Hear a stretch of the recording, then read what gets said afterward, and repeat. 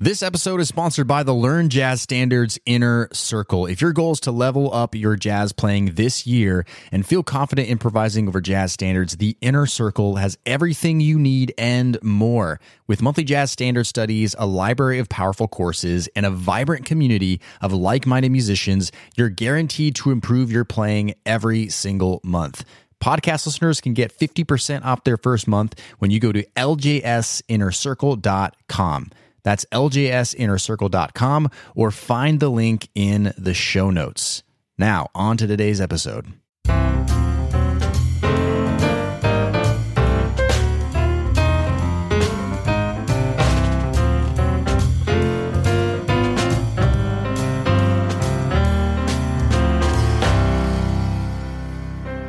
All right, my friends, what's up? Brent here from Learn Jazz Standards. Welcome to another week of the Learn Jazz Standards podcast. I'm answering your jazz and music-related questions 5 days a week to help you become more creative, to help you have more fun learning jazz, and of course, to help you shorten the learning curve. All right, today we have a really great question from Jacqueline, one of our Inner Circle members. Let's give it a listen.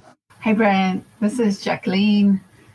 And I wanted to ask you about chromatic passing tones, and particularly about accents on chromatic passing tones. I mean, as I'm working with Green Dolphin Street, I'm getting familiar with the exercise and the motifs with the chromatic passing tones that you created. And I wanted to specifically ask, like, in terms of an accent, which notes in that sort of passage of passing tones would you tend to accent more than another by either having it be a longer note, duration note, or just popping it with a staccato or something like that. So that's all I wanted to ask. I'm really glad you're doing this, and hope to hear my question answered. Hey, great question, Jacqueline. So when we're talking about accents in jazz, there's a lot of different things that we actually have to be thinking about. Yes, what are the notes that we're actually playing? Are they diatonic? Are they chromatic?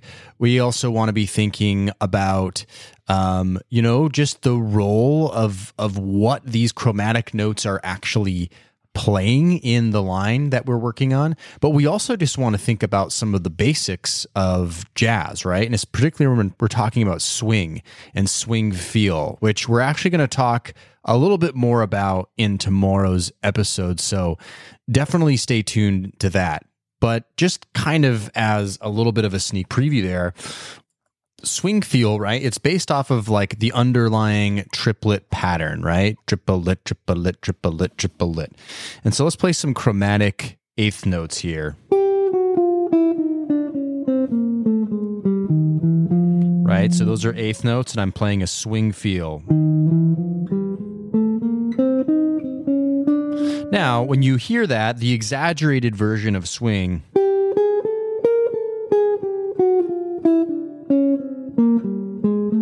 almost sounds like you're accenting the offbeats, right? Now, we'll talk about this more tomorrow. I'd argue that we don't really want to be doing that so much. We want to be thinking of a more even, rounded bit there. But when we're talking about chromatic notes, right, especially chromatic passing notes, which we'll dive into what those are a little bit in a second, there is certainly room for accenting of chromatic passing notes, which are oftentimes on the offbeats and not on the downbeats or the strong beats, right? Oftentimes in a jazz line, and not always, but oftentimes you're going to see the chord tones and notes that are really grounded in the chord itself landing on the downbeats, right? Now, what are some different kinds of chromatic notes that we can play in jazz? Well, first we have passing notes. So let's just say we have this note and we're trying to get to this note right here, right? So it's a note higher in pitch going to one lower in pitch. And so a chromatic passing tone would just be how to connect that using notes outside of the key. So, right? So in this case we had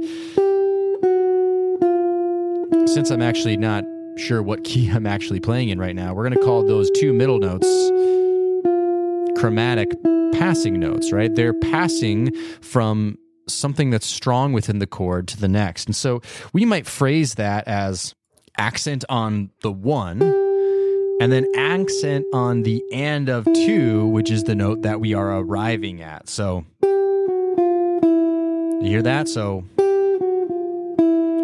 really, those chromatic passing notes weren't really accented. It was more the start and the end of the line itself, right?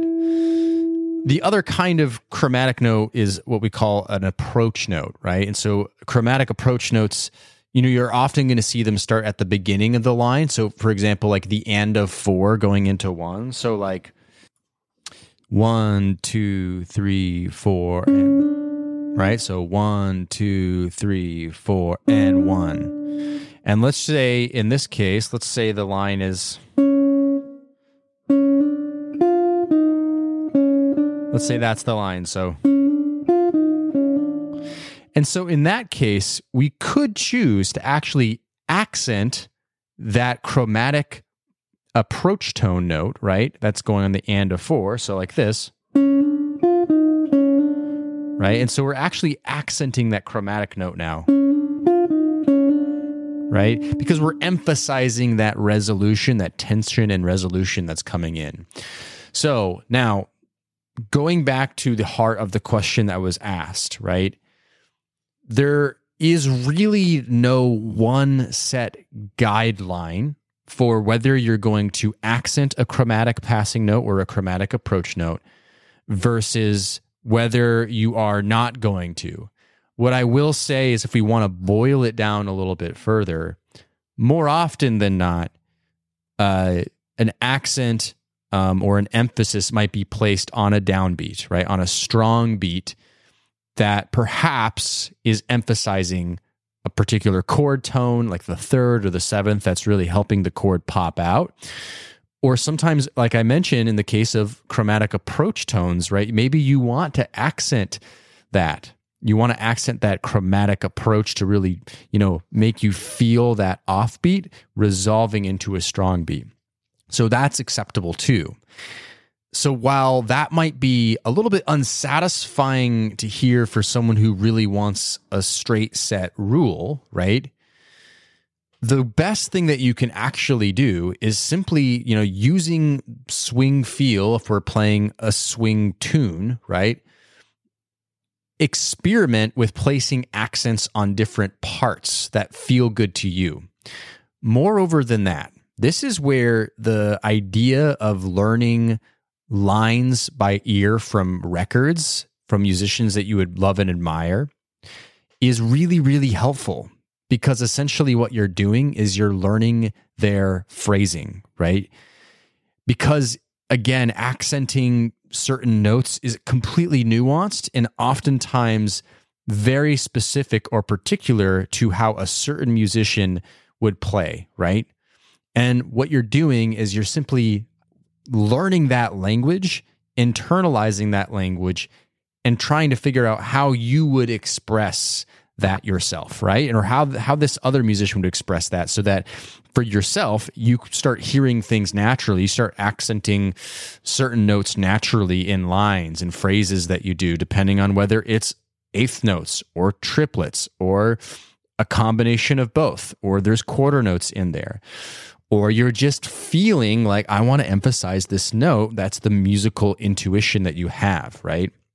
So these are all things to think about when talking about chromatic lines, non-chromatic lines even, and thinking about accenting and phrasing. Again, we're going to kind of continue this conversation a little bit tomorrow about thinking about phrasing in jazz and swing feel. So stay tuned to that. But hopefully this gets you thinking and understanding.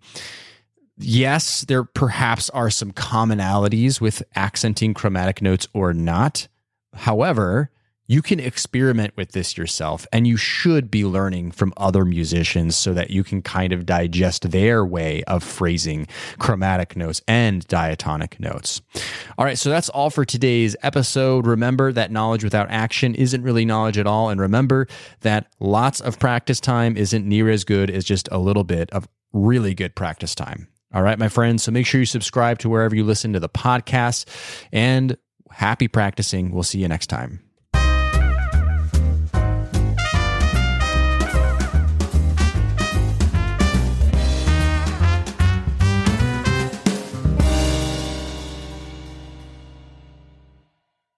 Hey, podcast listener, would you like to ask me a jazz question and get it answered here on the show?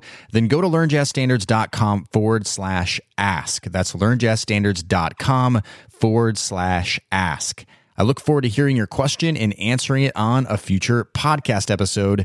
Learnjazzstandards.com/ask, or find the link in today's show notes.